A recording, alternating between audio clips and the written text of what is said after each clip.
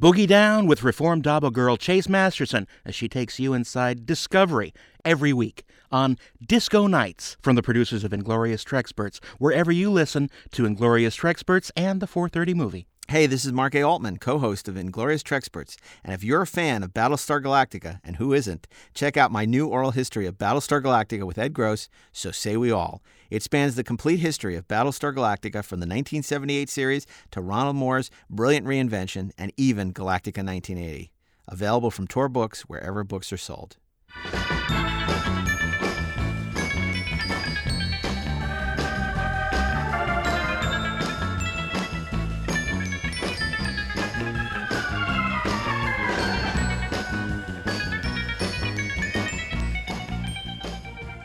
Hey, this is Mark A. Altman, and you're listening to the Inglorious Trexperts. Or it really is singular because my co-host, the great Darren Doctorman, is on a secret mission on Romulus and not here with us today.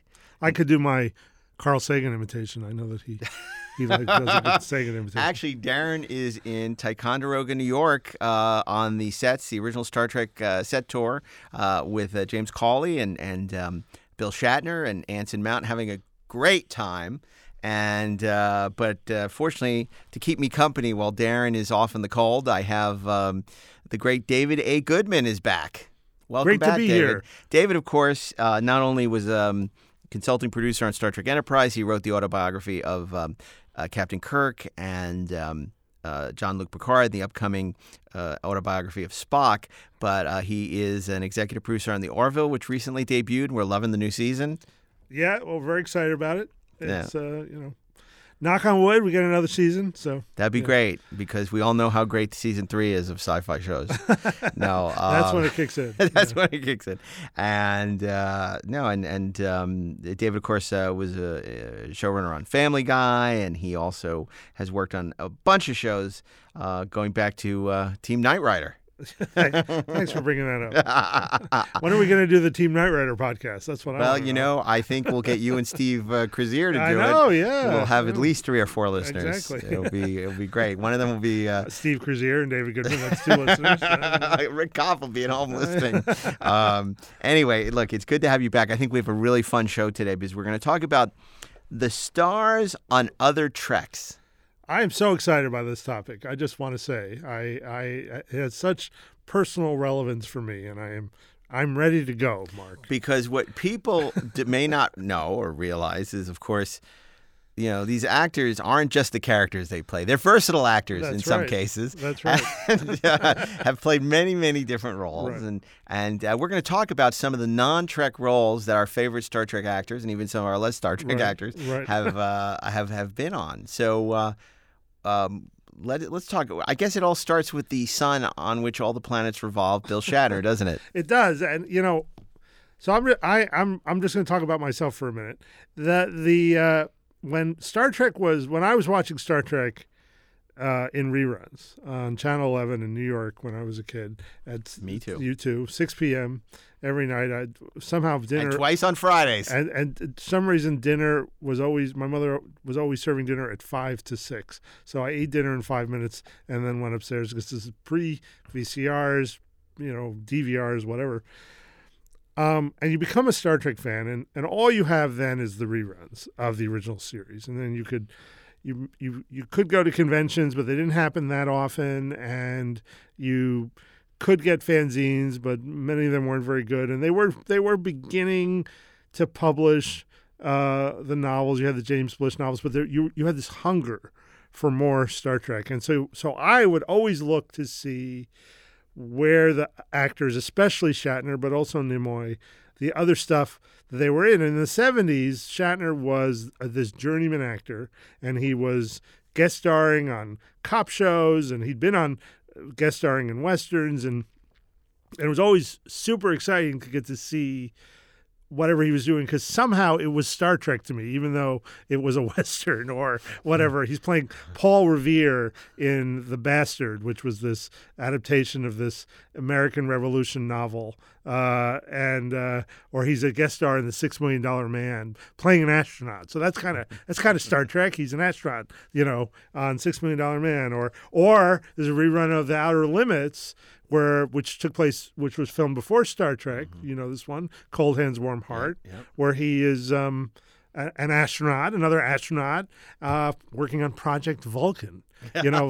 What's going on here? So there's a way in which my hunger for Star Trek back in those days would be looking for all the stuff Shatner was doing. You wonder if Bob Justman had the idea to bring to Roddenberry for Shatner, because he had been on, Justman had produced Outer Limits. Oh, maybe. And he had worked with Shatner, right? As an astronaut. Right. And because, in all the copious writings about Star Trek that we've read, that I've written, that other people have written, people say all the people that were up for the role that Gene wanted. Right. And then William Shatner ended up doing it. But they never talk about where the idea for Shatner came from. Right. Was it the casting director? Who suggested Shatner? People don't remember. I'm sure it's been lost. Right. He was on a failed TV show, what was it, For the People at the time? Right. That had that show gone another season, he would not have been able to do Star Trek.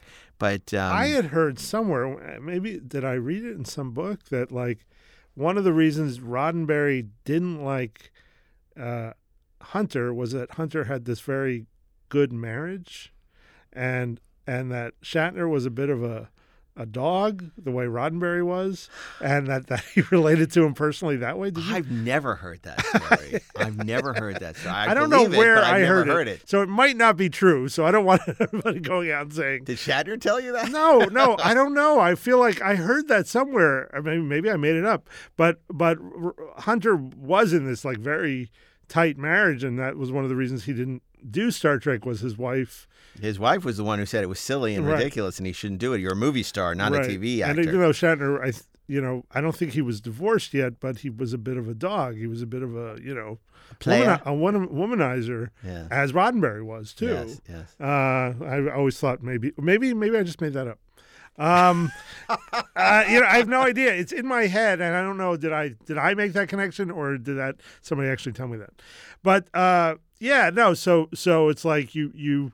And Shatner really was this just working actor, and you can see him in all, and then he starts to get the Shatner 70s long hair cut. He's got the different hairdo, and he's in this series. I was very excited when this show, Barbary Coast premiered. I was so excited. So was I. That was like, oh my God, Captain Kirk's on a new show. Exactly. That's exactly it. And it's a ripoff of the Wild Wild West. Yeah. And it's terrible. I bought the DVDs terrible. recently. It's unwatchably bad. I'm sorry that I am criticizing whoever the writers were. They may be long gone. As president of WGA, you should not be throwing writers under the bus. Exactly not. But this was such a bad show. It came and went so quickly. But I remember the ads for it and being so excited for it. It seemed like a fun show, and it really wasn't. There's a great weird TV movie. As the head of the 430 podcast, you know of back in the 70s, there was the Tuesday and Wednesday night movies on ABC, and these were made for television movies every week. They'd have two of them, and one of these made for television movies is this movie Pray for the Wildcats. So you can find bits of it on YouTube because it's such a weird movie. And this movie stars Andy Griffith and William Shatner and Robert Reed and an actor named Marjoe Gortner, and who became a preacher later in his life. Oh, is that right? Yeah, Marjoe Gortner, because he was in all these bad sci-fi B movies in the 70s and 80s. So we all loved Marjoe Gortner. And then he became like a preacher or something. That's so interesting. So this movie, Andy Griffith plays this boss, and he makes all his executives in his company go on this dirt bike trip to Baja, Mexico. And it's this terrible movie, and it's kind of this Heart of Darkness kind of story where Andy Griffith kills somebody, and all the executives have to cover it up. But the weird part of the movie is they're wearing on the dirt bikes. They're all wearing these gold shirts that look like Star Trek uniforms. Oh my God! Without the insignia, it's such a weird choice. It's like what are they doing? I don't even know. Was it a sweater that you would wear back then. It was so weird, but you can see it online. I encourage everybody. That's one I have go. to check out because I have not seen it, and I want to make a point Right. of. My favorite predates Star Trek. I don't know. Have you seen Shatner as Alexander the Great Oh my God, yes, with Adam West. and Joseph Cotton? Yes. And it's just And loaded. John Cassavetes. Yeah, John Cassavetes. Yeah. It's amazing, and that almost is like a lost episode of Star Trek in a way. It was a pilot for a series. Yeah, It was yeah. a pilot, but you can get it on DVD. It's available, a legitimate, not Yeah. a bootleg DVD, and it's terrible. It's terrible, but it feels like a third season episode of like Plato's Stepchildren, A Little Bread and Circuses, where he's playing Alexander the Great. Yeah. But I mean, it's Shatner, pre-Kirk, just he looks great. Yeah, he's just no. powerful, and And there's a whole sequence where he's taking a bath. And he's trying to make sure the water's hot, and then there's a wrestling scene, and it's a weird Batman Star Trek crossover because Adam West is his Totally. best friend, Yeah. and this is before Adam West did Batman. Yeah, I remember asking Adam about it. Adam did Family Guy, and he's like, "Yeah, William, Bill, and I in our togas." He seemed to. He was very funny about it, but That's funny. I totally forgot, of course, that you worked with Adam so much on Yeah. Family Guy. That must have been a treat for you. very much so. I mean, to get to work with one of your, whenever you get to work with one of the heroes of your childhood, and Adam was such a sweet man. I mean, he was so game. I mean, he, anything we gave him to do, he was just there. He never not only complained, but he wanted to do it well, and he was always. And I think Seth really gave him a new kind of stardom. There's all sorts of kids who have no idea that Adam They West just played know Batman. him, right? They know him from Family Guy, Mayor West. And Did you have you seen those new direct-to-video Batman 66 Return of the Cape I Crusaders? haven't, where he did the voice. He did the voice of Batman, and then Shatner does Two-Face. Oh, that's right. Yeah, And it's- they're really a lot of fun. Oh, There's take two a of look. them. The first one, Shatner's not in, but they have all the living actors, Yeah. and then it's a ton of fun. I'll just Both take a of look, them, yeah. and they're available either on Amazon or right. through Apple Yeah. iTunes. But there's also another Shatner TV movie, The People. You know this one? No. Oh my God, Mark! How can you call yourself a Trexpert? All right. I didn't say I was a Shatner-fert. I said I was a Trexpert. All right, so this is okay, a movie. I'm going to stump you then. No, but you're go right. ahead. So there's this movie. It's a TV movie, and it takes place in this small sort of Quaker-like village, but it's modern times.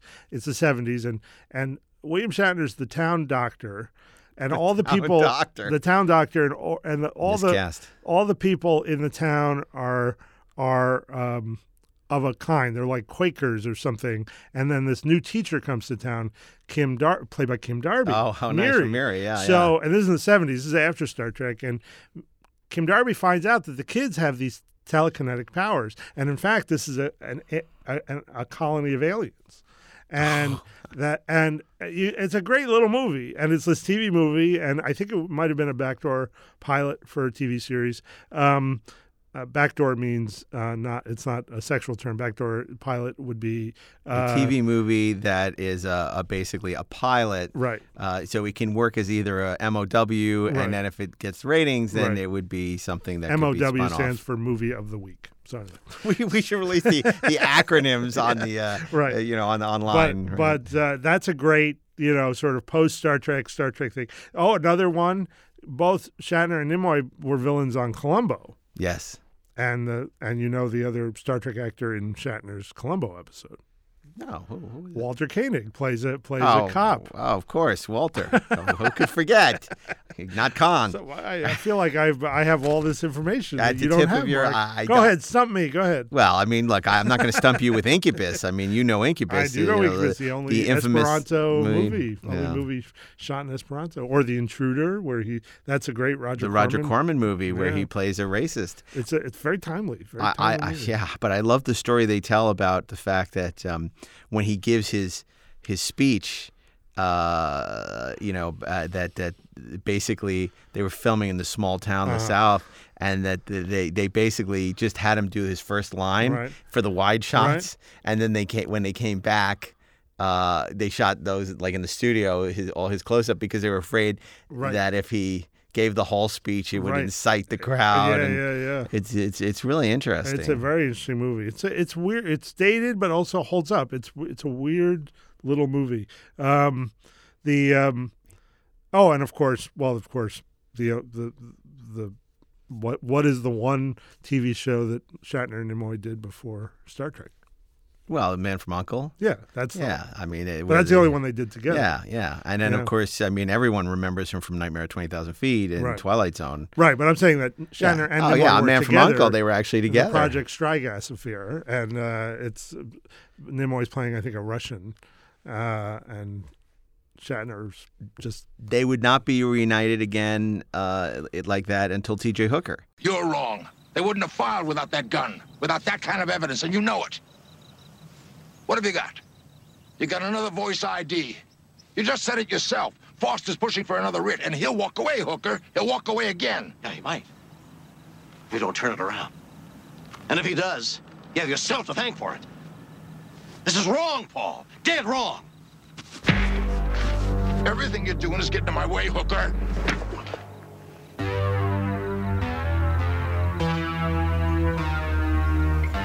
You're pushing your luck, Paul. And you're running out of it. Fast. Have you ever watched that T.J. Hooker? With... Yes. Oh my God, Not good. Well, the thing It's about not the good. thing about Nimoy is Nimoy, and I talk about Nimoy too in terms of the kinds of roles he can play. I mean, obviously Spock. There's a weirdness and a weird look to Nimoy that really works with Spock, and sometimes it works. Like he's in Shogun. He's amazing in Shogun. Yes. He's he played Golda Meir's husband in A Woman Called Golda. which is where he met Hart Bennett. No, Hart Bennett had already known him and put him in that, I think. I think that's right. Yeah, And so that he, but then there are times where Nimoy is playing a part and he's just horribly miscast. There's a episode of The Lieutenant, Yes. where which also has Majel Barrett in it, Mm-hmm. and this Lieutenant is Gene Roddenberry's show before Star Trek, and he's supposed to be playing this kind of, Hollywood producer, this high kind of Hollywood, and he's terrible. Like Nimoy's terrible in this role. It's like he's so miscast, and it's almost like Roddenberry liked him personally and gave him the part because he's not filling the role at all. He's doing his best, but he's miscast. Well, we always talked about Leonard. Leonard was more rabbinical in all his roles, Right. and more underplayed. Yes. So when you have to play this larger than life, Yes. Les Grossman kind of, that's not a Nimoy role. It's not. That's a Shatner role. Exactly. Right. And that's why they work so well together. But also why Right. Nimoy was definitely. He wasn't. I wouldn't say he was a versatile actor. Right. And after Star Trek, unlike, it's very interesting to see how their paths diverge because Nimoy ended up doing a lot of theater. Right. He did Equus. I saw him in Equus on Broadway. Really? I was. That was the sort of the joke in my family because my mother was such a big theater goer, and Equus had Richard Burton and I think Richard Harris in the lead role. Like it was on Broadway for a number of years, and these great actors of stage came in. And my mother went to see it and said, "Do you want to see this?" "No, I don't want to go." And then Leonard Nimoy's in it. I'm like, "I'm going." and my mother like rolls her eyes at me. But my sister went with me, and he was great. It's a very memorable experience because. There were the way the play is set up is that he's a professor and he's delivering a lecture. So there's people in the audience, but then there are seats on the stage. So you're essentially like his students on the stage. So I was on the stage with Leonard Nimoy. Yeah, it was great. It was a great experience. My one experience as a kid with Leonard Nimoy was he was signing autographs at the Kings Plaza Mall, and I had to go to get his. This was back when I cared about autographs, which I don't generally. And so I waited online at Macy's to get his autograph. And I figured, I probably was like 7, 8 years old. And I thought it'd be cool. I figured everybody's asking him about Star Trek. I'd ask him about In Search Of. And I did. I asked him. I said, so, do you go to any of those locations or do you just do narration studios? I just do narration studio. I'm like, Okay. I got an answer. I was so impressed with myself for being a reporter. For being a reporter and getting to the future reporter in Mark the offing. Altman. That's right. And In Search of is a great other example. that's of where I was going with that. I just bought. I just bought this year. I bought the DVD collection of In Search of just because I watched that show religiously because there was a weird sort of Star Trek connection to it, like ancient mysteries and aliens and whatever. And it's so funny because I hadn't really thought about this, but now in the age of Netflix and streaming where you can watch whatever you want, but back then, Star Trek was canceled. We'd watch all the episodes many times. Anything that had a tangential overlap with Star Trek, so you would watch In Search of every week because it's Leonard. It was Spock, Yeah, no. And you would watch Shatner on Battle of the Network Stars. Right. Oh my God, he was great on Battle of the Network Stars. He was great. One of my favorite moments is when he was the team captain for ABC when he was doing T.J. Hooker, and this was a show where all the stars from the different 3 networks would compete in Olympic-style competitions. And so Howard Cosell, the great sports commentator, was one of the hosts, and they interviewed all the captains, and they do this little interstitial on Shatner. He goes, "Well, I know a little something about being a captain." It was so great. I remember it was very funny because the last event is a tug of war. Yes. And I remember when he was captain, it was him against NBC. He was T.J. Hooker, and for some reason he says right before the tug of war, Cosell says to him, "So how are you feeling about the tug of war?" And Shatner says, "Oh, we have no chance. We're going to lose. We have no chance at all. There's just no." And they lost, and it was really funny. It's like he somehow scoped out the competition, and they were just physically stronger than the ABC team. It's so which I thought funny that was hilarious because he's so competitive. Yeah, you're not as competitive as Robert Conrad, but very competitive. And so I'm surprised to hear him size it up that well. Oh, I want to say, just as a side note, because you bring up Robert Conrad, and I'm sure you know this clip, you got to go online and see the Robert Conrad, Gabe Kaplan the best foot race. I'm not going to talk about it. I don't want to give it away. It's one of the best things on YouTube.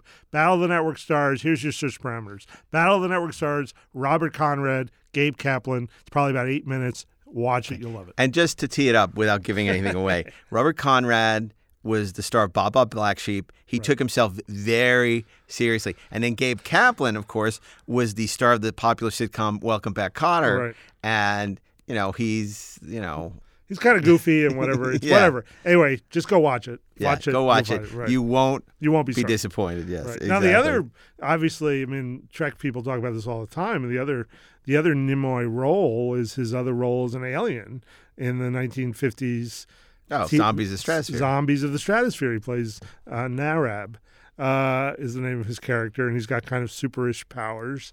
And I remember this article that I thought was very funnily titled. Nimoy had a biography for many years called "I Am Not Spock." Later, he then did I Am Spock. I Am Spock. But for many years in the 60s and the 70s, that was his biography, I Am Not Spock. And then there was a Starlog magazine doing an article on Zombies of the Stratosphere that was titled, "And I'm Not Narab Either." That's so funny. I tell you, he had a really good sense of humor about that eventually. He didn't in the 70s. Yeah. But the one time I was ever at Leonard's house, I remember walking in, very beautifully decorated, impeccably, and I think that was all, Susan's influence. But when you walked into the great room or the main room when you walk in, the first thing you see is this gorgeous, giant Zombies of the Stratosphere one sheet, framed beautifully, oversized. It wasn't a quad, I forget exactly, but it was this giant Zombie Stratosphere. It was the first thing you see when you walk in to the Leonard's house. And it was so great. It was such a perfect touch. And I didn't see any Star Trek merchandise or anything, but I love the fact that he had that kind of sense of humor. Yeah, about this, this role he has, an actor that was paying the bills. Yeah. It was so beautiful. And it was a beautiful piece of artwork. It was that sort of classic 1950s painted artwork and everything. And but it was really, really funny. There was another sort of sci-fi-ish TV movie that he did after Star Trek called The Missing or Deadly. And this was again one of these Tuesday or Wednesday night movies on ABC. And I think, it's about, he plays a scientist, and this rare disease that was in a lab. This kid kidnaps a mouse from a lab, and the mouse has this disease, and it starts spreading this disease. And Nimoy plays the scientist who's got to try it. It's like Outbreak, except on a TV movie budget. And I remember that was a very exciting because it's like, he again, like, it wasn't quite the right role for him. Like, that's the weird thing about Nimoy. He was great, however, on Mission Impossible. Great as Paris. He hated it though. Oh, That's is that the right? funny thing. Yeah. That's why he was on it for such a short period of time. He asked out of his contract. Is that right? He felt there was nothing challenging about it as an actor. Yeah, But he interesting. had great presence in that role, I thought, and it was the disguises and all that stuff that he did. I always said that I thought it would be, especially after Leonard passed away, to have Zachary Quinto do a cameo as Paris in the Mission Impossible That'd be movies. hilarious. I think that would be great. And he doesn't have to be a big part of the team. Yeah, I just just don't as a think- throw, maybe it's the teaser where it's the previous mission ending, in the Bond fashion. But who's that for? It's for me and you. Yeah. And Isn't we're that seeing- enough? And we're going to go see that movie anyway. So That's it's right. not. I just think it would be. I think it would be great. No, we talked about. Nimoy had this interesting career path, and we'll get to more of him in the '70s. But Shatner went a different way. Shatner, had just come off an acrimonious divorce. Right. He had 3 daughters, and he had to support himself. So, in true Shatner fashion, he said yes to everything. And he did a succession of really Terrible awful stuff, movies. Big Bad Mama, a lot of Bad- sex scenes with Angie Dickinson. Yeah. That great was Angie Dickinson. That was an HBO. That was in 70s HBO. A teenager watching 70s HBO got to see these sex scenes with William Shatner. I'm not talking about specific teenager, but it was a weird thing seeing him in those scenes with Angie Dickinson. It was a weird. It was, weird. and it was also, of course, Kingdom of the Spiders. An army of deadly predators, searching, destroying anything in their path. Why did they come? What do they want?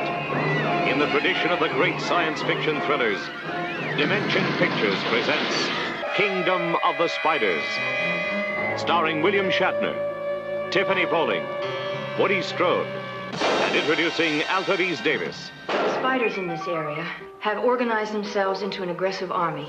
I've never seen anything like it. One minute they weren't there, and the next minute they were everywhere. Jump at a girl!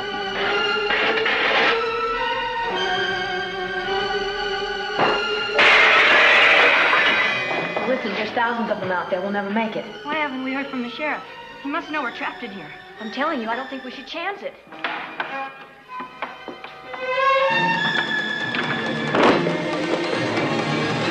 Your nightmares will never be the same. Kingdom of the Spiders.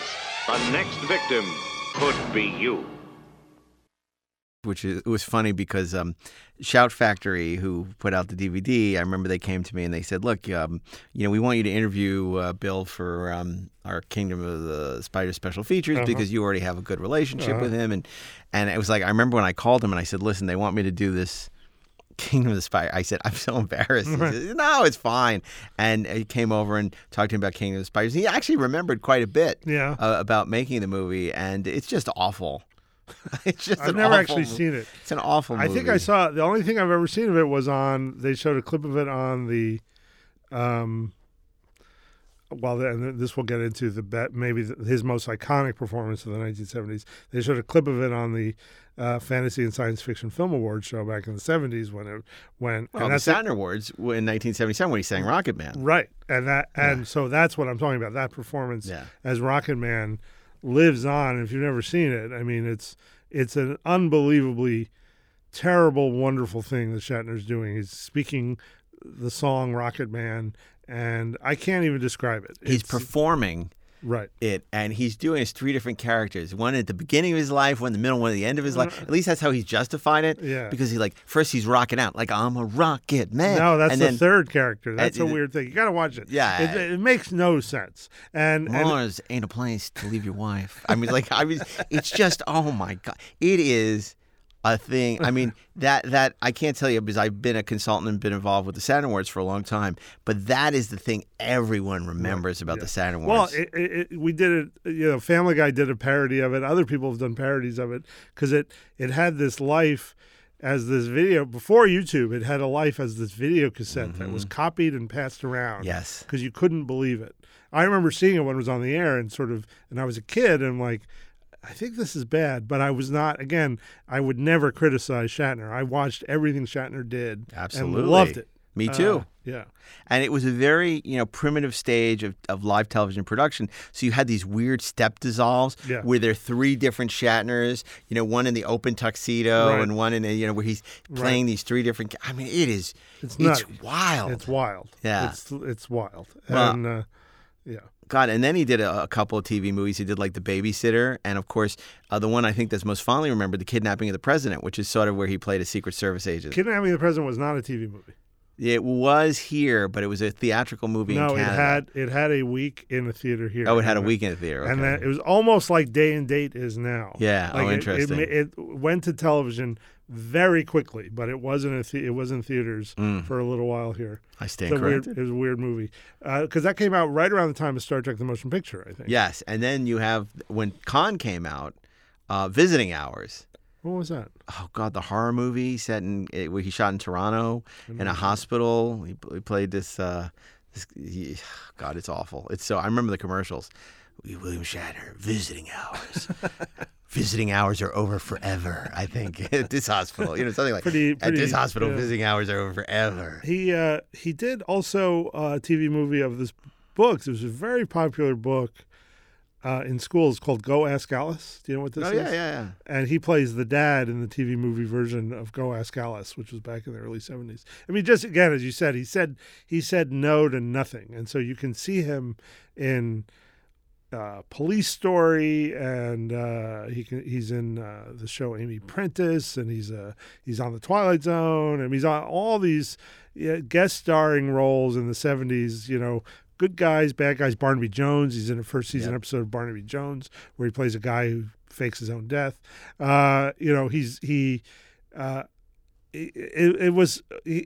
a great television actor in that, like, you don't get. And then of course, T.J. Hooker, which is like, such classic Shatner acting, shacting they call it. It's that character, which was this sort of Reagan-esque, like, we're gonna take on the scum. It was really felt like a Sledgehammer Reagan... without the jokes. Yes, You're right. Well, it's also interesting is that year, the year T.J. Hooker came out, 4 television series came out that were just like it.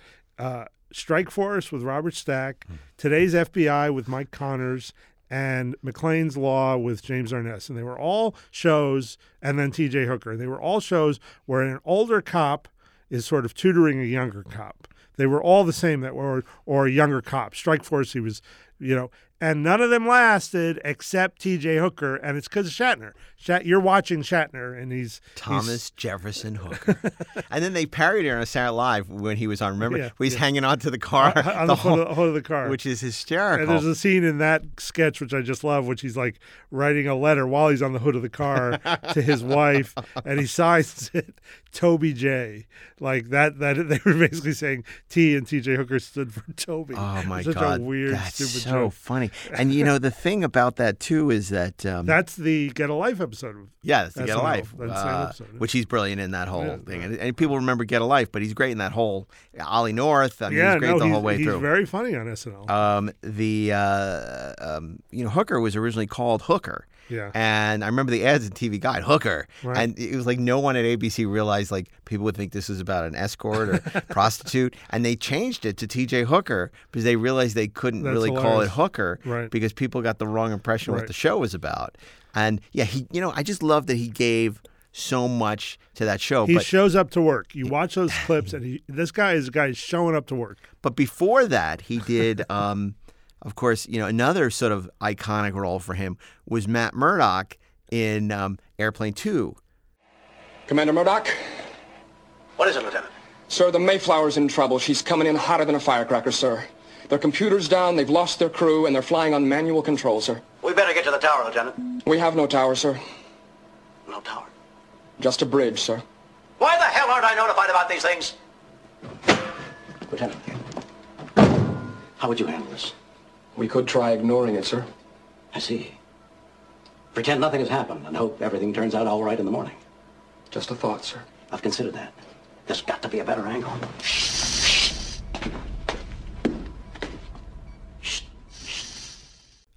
Which is probably the best thing about that horrible movie. Even he's terrible in it. It's awful. I mean, Airplane 2 is awful because it's back in the day when sequels just repeated everything from the movie before. Well, they also didn't. The Zucker brothers didn't do it, and Right. so the Zucker brothers. That's the reason Airplane's a good movie. It's not. But I mean, you don't like Shatner that when he looks through the periscope and sees the Enterprise? That was the first time I ever saw the Enterprise on the big screen. Oh, maybe it was the second because it was 1980. Because obviously, I did not enjoy it. But I sometimes, that was the only that I was. Airplane 2 made me very angry. I mean, just in general. It's a terrible movie. So I didn't like anything in it because again, I loved Airplane so much. I've never laughed that hard in a movie, and then to go see the sequel. Look, I agree. I mean, Airplane obviously is one of the great comedies of all time. Right. It's brilliant. Airplane 2 is one of the worst. Right. But I do like Shatner. I think there was a gag, if I remember, with a door, and then also him looking through the periscope and seeing the Enterprise. It's not a good movie by any means. and again, it was just sort of playing the type with him. Yeah. But yeah, and then he continues to work through the 80s. Yeah, and he's got a good sense of humor. Like he did Miss Congeniality. He's very funny in that. Well, then he starts to parodying his own persona, right? Which really starts with Free Enterprise, our movie, which I'm not going to belabor. Oh, that's right. You really did. You really did kind of help create, because then he did Showtime. He did Showtime, where he basically plays himself. Miss Congeniality, where he basically plays himself in a way. So the commercials for Priceline, where he basically plays himself. So Free Enterprise was sort of the beginning of that, because I remember the movie he did right before he did Free Enterprise was like some Jeff Speakman B movie action. That's the kind of stuff he was doing when we sort of cast him, Free Enterprise, which was the first time that he really did comedy. And, other than these little things. And then he done on Fridays, he done on Saturday Night Live, but he hadn't really been cast as a comedian. And then he does Third Rock, where we see how facile he is with comedy. And then he starts to get pigeonholed really as a comedian. Because even by the time he does Boston Legal and Denny Crane, that's half drama, half comedy, which he does so well. He probably learned in Free Enterprise that he could poke fun of himself and it didn't undermine...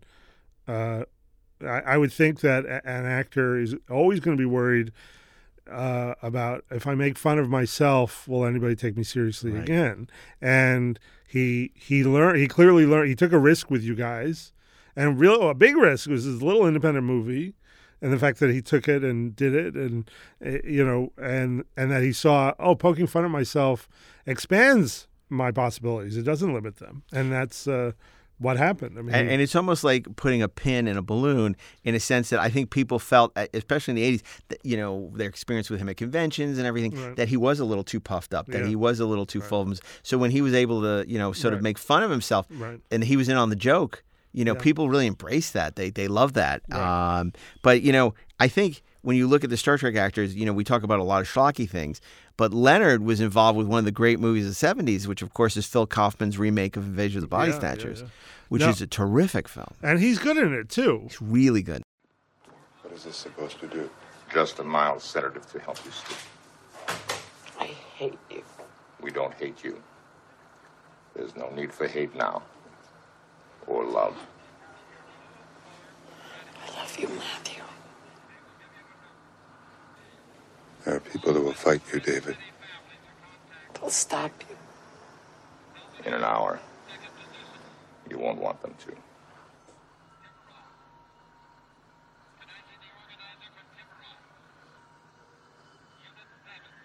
Don't be trapped by old concepts. Matthew, you're evolving into a new life form. Come and watch.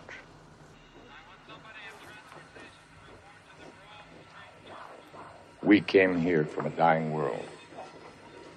We drift through the universe from planet to planet, pushed on by the solar winds. We adapt, and we survive. The function of life is survival. Yeah, he's creepy, and I mean, he's weird at the top and then sort of creepy later, and yeah, it's great. You know, I mean, again, Nimoy was in a lot of really good stuff in the 70s, and he Fiddler on the Roof. Fiddler on the Roof and Vincent, right? Yeah, Vincent. That was his one-man show that he toured with. He was very proud of that show. Yeah. You know, and it was like he was interested in acting. You know, he was really interested in but Invasion of the Body Snatchers was a great film. Well, that's the one thing that really came out of Planet of the Titans, because Phil Kaufman really became close with Nimoy when they were developing Planet of the Titans, and really liked Leonard. And that movie was very Spock-centric. It really was not, really focused on, that was the character that excited Phil Kaufman about Star Trek.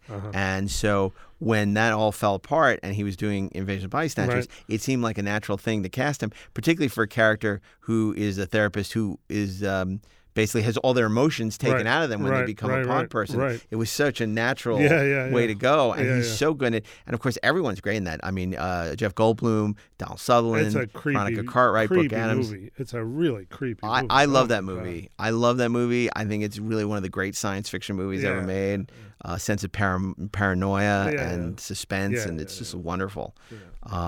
You remember... we didn't mention this about Shatner, but he's great in the Larry Sanders Show. It was one of the first episodes of the Larry Sanders Show. I don't remember that. That's where funny. They're in the writer's room and they call Shatner as going to be a guest. Say, can you say? And they're trying to get him to say Klingon. Right. It's just it's so funny. Very funny.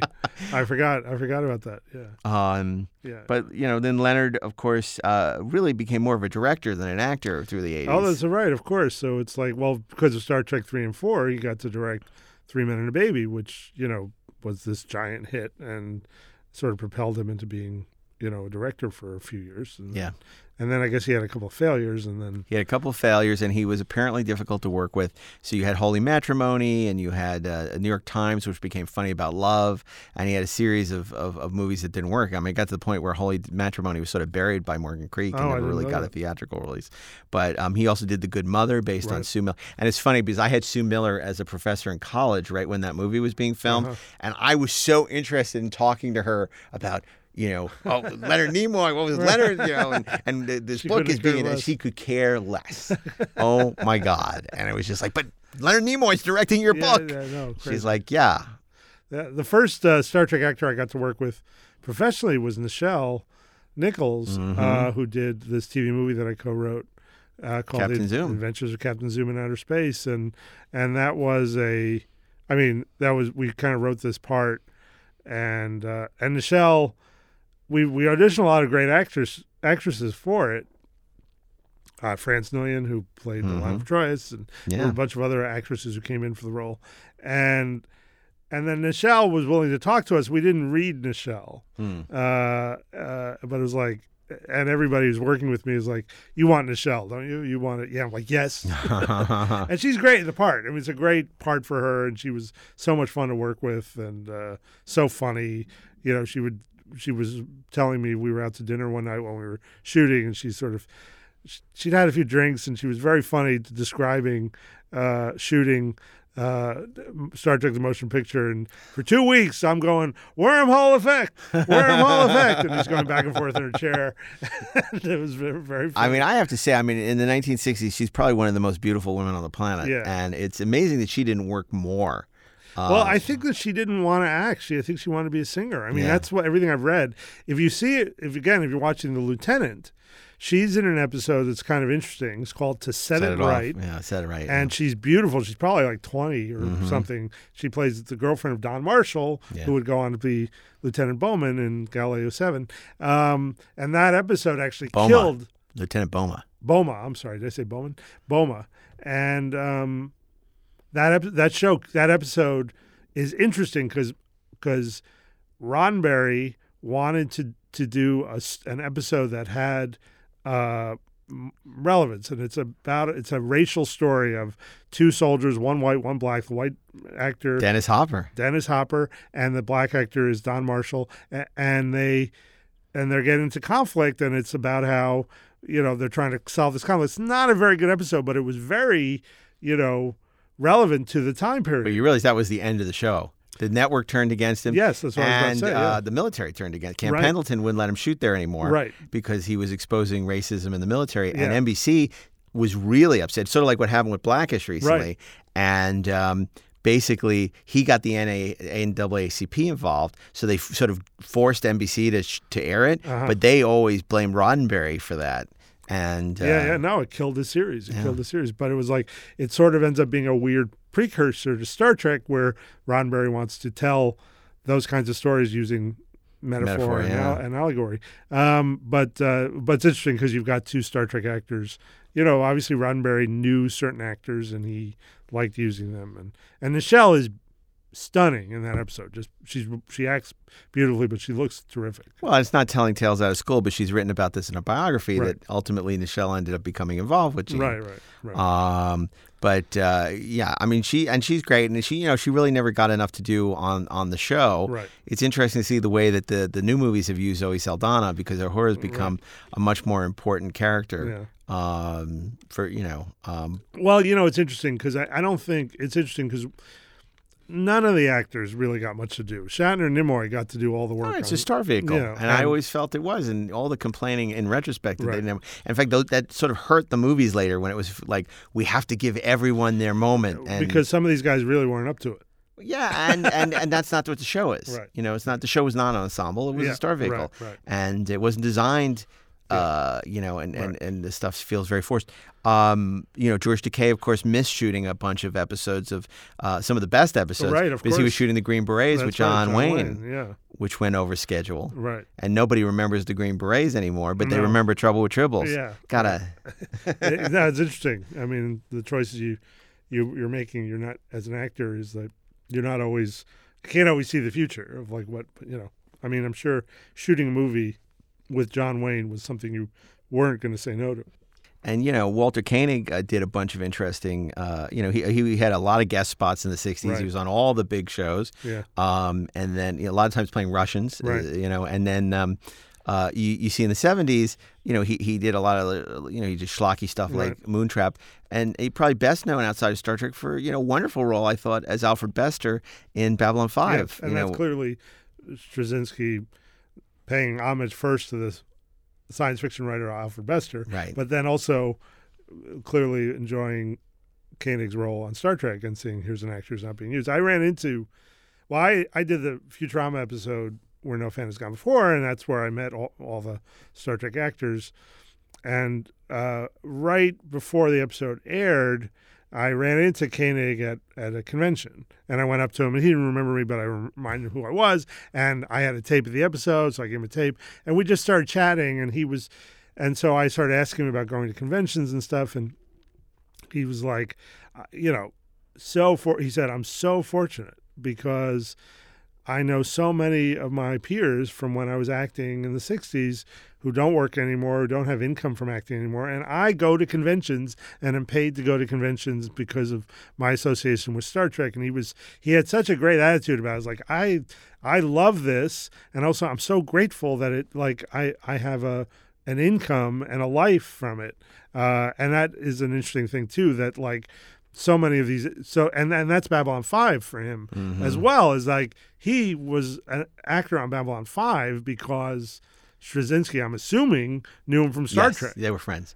And he also is a big fanboy, Walter. So to be in this world. And I have to say, I've had similar experiences where, particularly it was about 2 years ago when I was on book tour and I was helping, I was doing some panels with Mark Cushman. Right. And then spent some time with Walter in Spain, of all places, because we were there for the 50th anniversary of Star Trek at the Sitges Film Festival. Right. And Walter was there, and I was there, and spent some time with him. And I just find him delightful. He's very candid and very honest. Yes. And more than any of the actors, I think he is sort of a guy who thinks about the show and remembers the show and is sort of the historian. Right. Leonard to a certain point, but like, most of these people you ask about the show, they really don't remember anything about it. They're just retelling the same stories they've told. But for Walter, I think he really remembers the experience of working on the show. And he's a really, I say curmudgeon in the best sense of the word. I really like Walter personally, and really interesting guy. And, it was a pretty thankless role. And, he got the short end of the stick a lot of times because, of course, he gets left out of the animated series. There were a couple other times where Star Trek was coming back where he was, not included. And That's too bad. He had the stuff cut out from Right. Generations, his best stuff at the Right. beginning, with the that's right. orbit diving sequence. Right. And Well, let's jump to before. I know we don't have a lot of time left, but I want to talk for a minute about the Next Generation actors because Yes, so many absolutely. of them, were. I mean, obviously Patrick Stewart. You can see him in Excalibur, in Dune, Life Force, I Claudius. Amazing in I Claudius. He's in a really interesting British miniseries called The Fall of Eagles, where he plays Vladimir Lenin. Really? It's really interesting. This guy was a staple of British television for a number of years, and you can see him in all sorts of stuff. And he's terrific in all of it. This is a man. This is the actor's actor. But then also Marina Sirtis has a very interesting backstory I know too. where you're going with this. Go ahead. Well, there's a documentary on Netflix about Canon Films, and this is really where I learned about Marina's Oh, really? Oh, I see. I didn't know anything about it, and it's. I recommend the documentary. But she was in all these exploitation movies back in the. I guess it was the 70s or early. No, 80s. it was the mid 80s. The Wicked Lady was the mid 80s, and that movie is infamous. This is right before she was cast in Star Trek for the topless whipping fight with Faye Dunaway. Canon Films were these schlockmeisters, Right. was sort of the inheritor of the Roger Corman thing, Right. and they would basically announce all these movies, make half of them, Right. and then one, if they could put a big star in it, sell a can, and pre-sell it, Right. they would make it. So they basically sold the Wicked Lady on the back of Faye Dunaway. It was a time of revelry, and she was scandalous. It was a time of violence, and she was lawless. It was a time of passion, I've never yet deceived my husband. and she was the mistress of deceit. This is the lusty, bawdy, epic story of England's most legendary robber, the Wicked Lady. I'd make a dangerous enemy. You make a dangerous partner. Someone's following us. We'll outdistance him. None of this damn gold, we won't. Think of the excitement, the danger. Aim low. She was the most amorous, adventurous, Out! and treacherous woman The poison was not enough. who ever lived. Never put your faith in a woman. She'll betray you in the end.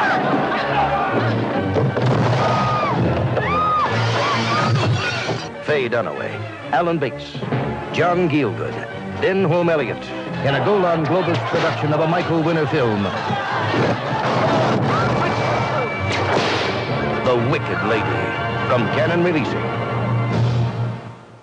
And Marina Sirtis, and there's this absolutely just hysterical scene where they're whipping each other and their clothes start falling off and it's just awful. And most people don't remember it, but then this documentary, Electric Boogaloo, about the wild and crazy days of Canon Films, resurrect that. And to her credit, she's interviewed and talks about her experience doing this crazy, insane movie. Wow.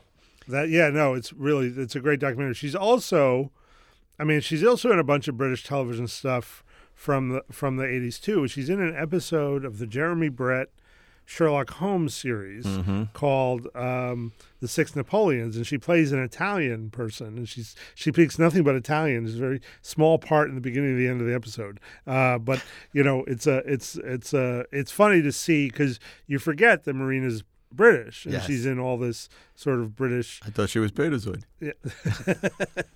And then you see Brent Spiner shows up. He's in an episode of Cheers. Before He was just a working actor. Just Just journeyman around. actor, yeah. He was on an episode of a couple episodes of Hill Street Blues playing a porn director or producer. He's trying to get one of the cops to be in a porn movie. And very kind of funny, sleazy role.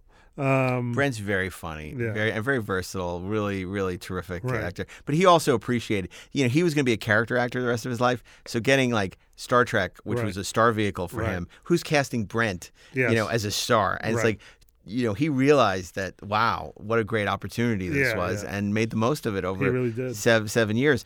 I have to say, because you talk about The Wicked Lady, we're talking about schlocky B movies. The one thing we did miss is Gene Roddenberry's, and we have to do a whole episode on this. Oh, you should, yeah. Pretty Maids All in a Row. Oceanfront High is a model school with an enthusiastic faculty a responsive student body, and real team spirit. Too bad about the dead cheerleader in the second floor, John. Mr. Hopper! Was she raped, Captain?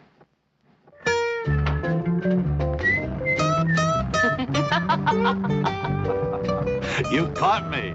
And I understand that you've turned down a couple of offers at Teachers University? Because I believe this is, as they say, where it's at. I really want you.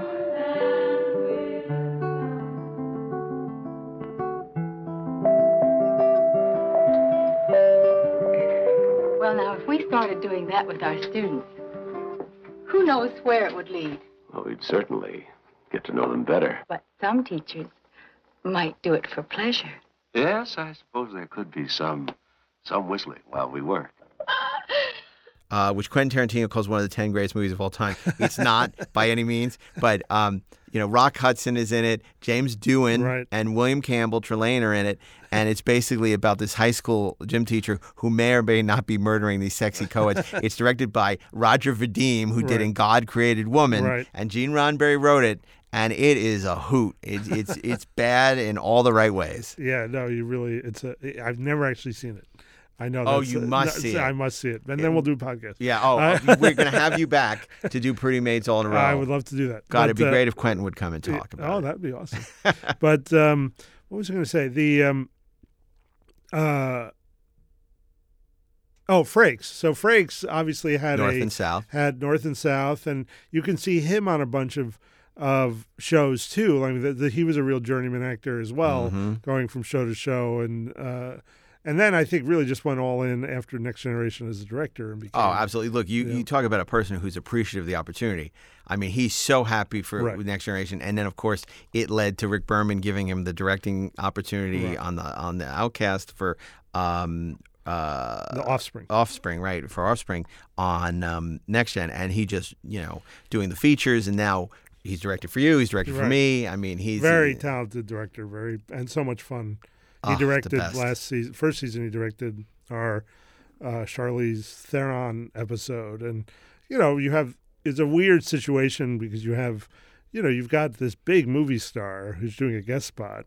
And I think that there might be some TV directors who would be intimidated by that. Yeah. And he wasn't, and he jumped right in and created this great atmosphere on the set. And we already have a good set, but he just injected all this Frakes energy into it. Yeah. So. Just bringing energy and enthusiasm. Right. Some people don't know who come from other sets don't know what to make of it. Like they're like, wow, they're not used to a director being so avuncular and fun and wanting to say that work can be serious but still be fun and be playtime. Right. So, but and then of course Deep Space Nine. I mean the great role of Avery Brooks is Man Hawk. Called Hawk, yeah, well, on not Spencer Man for Called, Hire. not Spencer Man for Called Hire Hawk. on Spencer for Hire, yeah. And he was great on that. I loved him on that. He was great. If you read the Spencer novels, the TV series bears no real relationship to the books, except for Avery Brooks's portrayal of Hawk. It's the exact character that Robert Parker wrote the books, created, and Avery brings him to life in just this great way. I love that series. And when Avery was announced, I was so excited because I was such a fan of the Hawk character from that show. And then it became a series of TV movies, and then they did a short-lived spin-off, Man Called Hawk. But Avery was great in that. Robert Urich was wonderful in that. Really terrific show. Yeah, no, it was a fun show. And then we'd be remiss not to talk about Rene Auberjonois, who you look back at his performance and stuff like MASH. I mean, he's done a ton of theater also, but he was in the original Robert Altman film of MASH. And he's also another one of these consummate actors who's just been in a ton of great stuff. He was on Benson, right? He was on Benson for many years. Yeah. Another person who I like both personally and professionally, who's just been terrific, is Armin Shimmerman, who, while he was doing Deep Space Nine, was also doing Buffy. Does a ton of theater, wonderful theater actor. He made a mark in a terrible episode of Next Generation, but it was clear that he was great in that early first Ferengi episode, Lonely Among Us. The Outpost. The Last Outpost. And he's so wonderful in that, even though that show is terrible. Really, you think he's wonderful in it? I don't know. I find the Ferengi really hard to watch. I find the Ferengi hard to watch too, but you saw that this is a guy, I think he's great. He's great as Quark. He saved the Ferengi. He's great as Quark. He's great as Quark, so I don't think there's anything salvageable in the last episode. Kate Mulgrew is another one. Kate Mulgrew and William Shatner. Mrs. Columbo. Well, Mrs. Columbo, obviously, like for those of you who don't know, that they tried to spin off Columbo with his wife, with Kate Mulgrew playing it. It was terrible. But Kate Mulgrew and William Shatner, I think, are similar in that they're both television stars. And Kate Mulgrew is in everything for years. Like, starting as a young woman, she's in so much television. And she continues to be. Orange is the New Black is like reinvented her career. And nominated for an Emmy for that. And that speaks to her talent as an actress. I mean, she knows how to act on television to create like the compelling thing. And you see her in all sorts of stuff going back, 20 years before Voyager, and then figured out how to break, I think, the curse of the Star Trek captains, which is can you do something else after it? Well, it's so interesting that the original casting on that was Genevieve Bujold, where they were trying to take a movie star and make her a TV star. Right. And, does that work for Star Trek? Well, clearly in this case, it did not. Well, it's interesting, too. If you can see this, you can see the scenes. They were included on one of the DVD sets of what she shot. And you're seeing a very serious actress taking the idea that Janeway is the scientist, and she's playing a scientist, but it's missing the fact that she's also got to be the captain. And it's interesting because her acting is actually very good in sort of creating this character part of the scientist, but it's not. Wow, I've never seen that. I didn't know those were on any of the. Oh yeah, they're sets. on the DVD. I've never seen that. Yeah. And because Michael Piller used to say to me, he said, "I got the footage and I'm never showing it to anyone." No, it's out there. I've seen it, and I think it's on the DVD set. Wow. And you can see she's not doing Star Trek acting, which is a specific kind of acting. She's trying to. You can see that this actress is trying to create this character of this sort of thoughtful, introverted scientist, but you can't do that and be captain of a starship. You have to have this ineffable, charismatic, quality that inspires people to want to follow you, not only on the show, but the audience. By the audience, and that's why somebody like Shatner or Patrick or Avery or Kate Mulgrew, they have that. Whereas and then. It was interesting with Enterprise because here you have an actor in Scott Bakula who had mostly done TV. He had, after Quantum Leap, dabbled in features, hadn't had a ton of success with movies like Lord of Illusions, and then came back to TV and now is a huge, arguably a bigger TV star now with NCIS New Orleans than he ever was back in the 80s. No, probably not. Yeah. Oh, so one last thing, LeVar, of course, you have to talk about Roots. Oh, for sure. And here's this I don't know that this is still the case, but when LeVar, when I worked on Enterprise, LeVar directed a couple episodes, and he drove a car. There was a big black Escalade, and the windows were tinted, so you couldn't see who was driving it, but the license plate was Kunta. And if you don't know, it's Kunta Kinte. Yeah, and I'm like, well, LeVar, you're not really keeping it a secret. Who's inside? Who's driving the car? There's only two guys that could be. That's right. You and John Amos. I don't know. But LeVar had obviously Reading Rainbow, but it was like, that was a real iconic role. Huge. Kunta Kinte and Roots. And that was a big. People forget it was a big deal to get him for Next Gen. Yeah. Because none of these people were known at all except for LeVar. Except LeVar. LeVar was like the big deal when they announced that. It's like, oh, LeVar Burton from Roots? Right. Wow. Yeah. No, it's really... Because no one had heard of any of these other people. Patrick Stewart wasn't known to anybody at all. And then it's interesting because Jolene hadn't really done much before and hasn't done anything. She married a very rich man, and she sort of gave up acting. Oh, is that right? I yeah. hadn't been following. But Jolene was, she was a great Vulcan. Not that she needed to marry somebody. Right. She was rich from Enterprise, but apparently, I guess, I don't know, what. She was rich from Enterprise? 5 years with residuals and, whatever. 4 years. 4 years. I don't know. Okay, maybe not rich. Nobody gets rich. Okay, but the fact of it, she married a very, very wealthy entrepreneur, somebody very famous who I don't remember, and she left acting for a while. But I think now she's dabbling again. And but the rest of them are all sort of working actors. Yeah. I'm trying to think if anybody from Enterprise has really broken out in anything else. But there is of course, the sort of recurring characters, Andrew Robinson in Deep Space Right, Nine. Everybody right. knew from Dirty Harry. He played That's Scorpio. right, that's right. Jeffrey Combs Right. from Reanimator, Yeah, yeah. who has been a Right. gift to all these shows. Yeah, well, he's amazing. The number of aliens he's played. and Just stuff, he's yeah. played Vorta, he's played Andorians, he's played everything, and he's just I worked with him on something, and he two projects, and he was great. He's just a delightful guy. Well, Alexander Siddig was in something recently. What was he in recently? He was in Game of Thrones. Oh, that's right. Yes. He did a season and a half on Game of Thrones, and he was Great. terrific. Terrific. He's another super talented actor. Yeah, great He actor. was. I remember he did Syriana, the George Clooney That's movie. right. That's right. And I really thought that I thought if anyone, he would have a bigger Right. career than he has, or at least Colm Meaney's career, where Colm Meaney is a Right. guy who just goes from movie to movie. He's really good in everything he does, but he's not like a household Right. name. No, he's not. But he's great. He's done some great roles, a lot of bit roles, but then for family. I remember some Irish family drama that he did that I don't. I'm sorry. And people forget about Gates. Gates was a choreographer, Right. So she had actually worked on the movement for Labyrinth. Oh, yeah? And I didn't know that. she had small roles. Like she was in Hunt for Red October. She was the first. I know. She yeah, was for Alec Jack Baldwin's Ryan's wife. and she's British, which is what the character is in the book. Yeah. Which they dropped. In the next movies, but but she didn't do a ton of acting before, and then she hasn't done a ton since. But I think choreography was her thing, and then she did a really nice job directing. She finally got her chance. Seventh season, she did Genesis. That's right. Which is a pretty goofy episode. Yeah, it's cool. But she did a good job. It's Yeah, it's scary cool. and creepy, and it's nicely good done. Stuff. Good stuff. I think we've covered it. Yeah, I mean, obviously, Patrick continues to work. He's going to be doing the Picard series, and he did a wonderful job in X-Men. I mean, I remember when they were first talking who would play Professor X. It seemed inevitable that this was a role that he was going to get. He's also been on. I worked with him on American Dad, and this is a guy who understands comedy as well as drama. He's a true professional.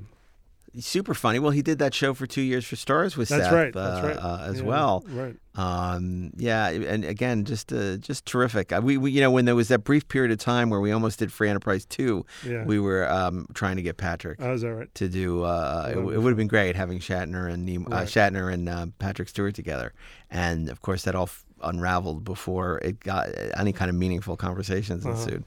And how wonderful is he in Logan? My God. Yeah, it's amazing. I mean, that was a Academy-worthy nomination for Best Supporting Actor. It never happened, sadly. Yeah, there's a way in which the genre actors don't often get their due in terms of what they're doing. They're doing work on the screen and isn't quite valued by award season in the same way that others are. But yeah, Patrick's just such a talented. Well, it's so funny. You talk about the Star Trek actors being typecast, but we just talked about so many different roles. Yeah. It's great to sort of look at it through this lens because what a rich group of roles they've gotten. So what's the one? I mean, if you had to point to one, pick out the one that somebody should take away from the show. They finish listening to the podcast. If they're not in the car, they should go home and watch. What's the one? That's a very good question. I would say that William Shatner on Columbo is one of the greatest guest star. It's a great Columbo. He's great. He's a great villain. And if you've never seen it, I would watch that.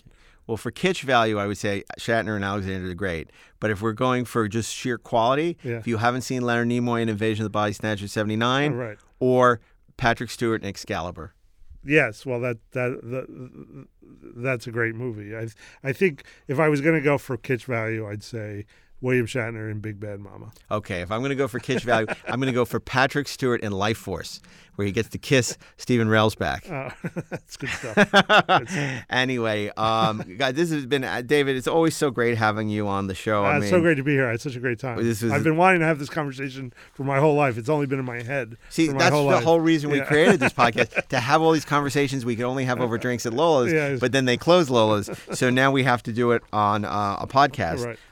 But I want to just say to everyone, that you can continue to follow Inglorious Trexperts on Twitter and Instagram at Inglorious Trek, as well as on Facebook at facebook.com/Inglorious Trek, where you can continue the conversation by suggesting new show topics and give us feedback on every episode, even this one. Tell us what favorite roles, non-Star Trek roles you're fond of. In addition, if you like what you hear, please rate us 5 stars at Apple Podcasts. You can hear new episodes of Inglorious Trexperts every Sunday, wherever you listen to podcasts. And if you're a fan of Star Trek Discovery, don't miss our all-new podcast, Disco Nights, with host Chase Masterson and special guests every week, with all new episodes premiering every Thursday night. And finally, a very special thanks to Bill Ritter, Natalie Muscali, and everyone here at Electric Surge Network for making the show possible. We could not do it without you. So until next week, on behalf of David Goodman and a returning Darren Doctorman, this is very billions and billions of miles away. He is. He That's is my Sagan. on the spaceship. Terrible. But it's not as good as Darren's. Not even close. No. But Darren is somebody called him the Rich Little of Inglorious Trexperts, and they meant that as a compliment. So until next week, on behalf of myself, a traveling Darren Doctorman, and a very much here David A. Goodman, keep on trekking ingloriously, of course. Good night.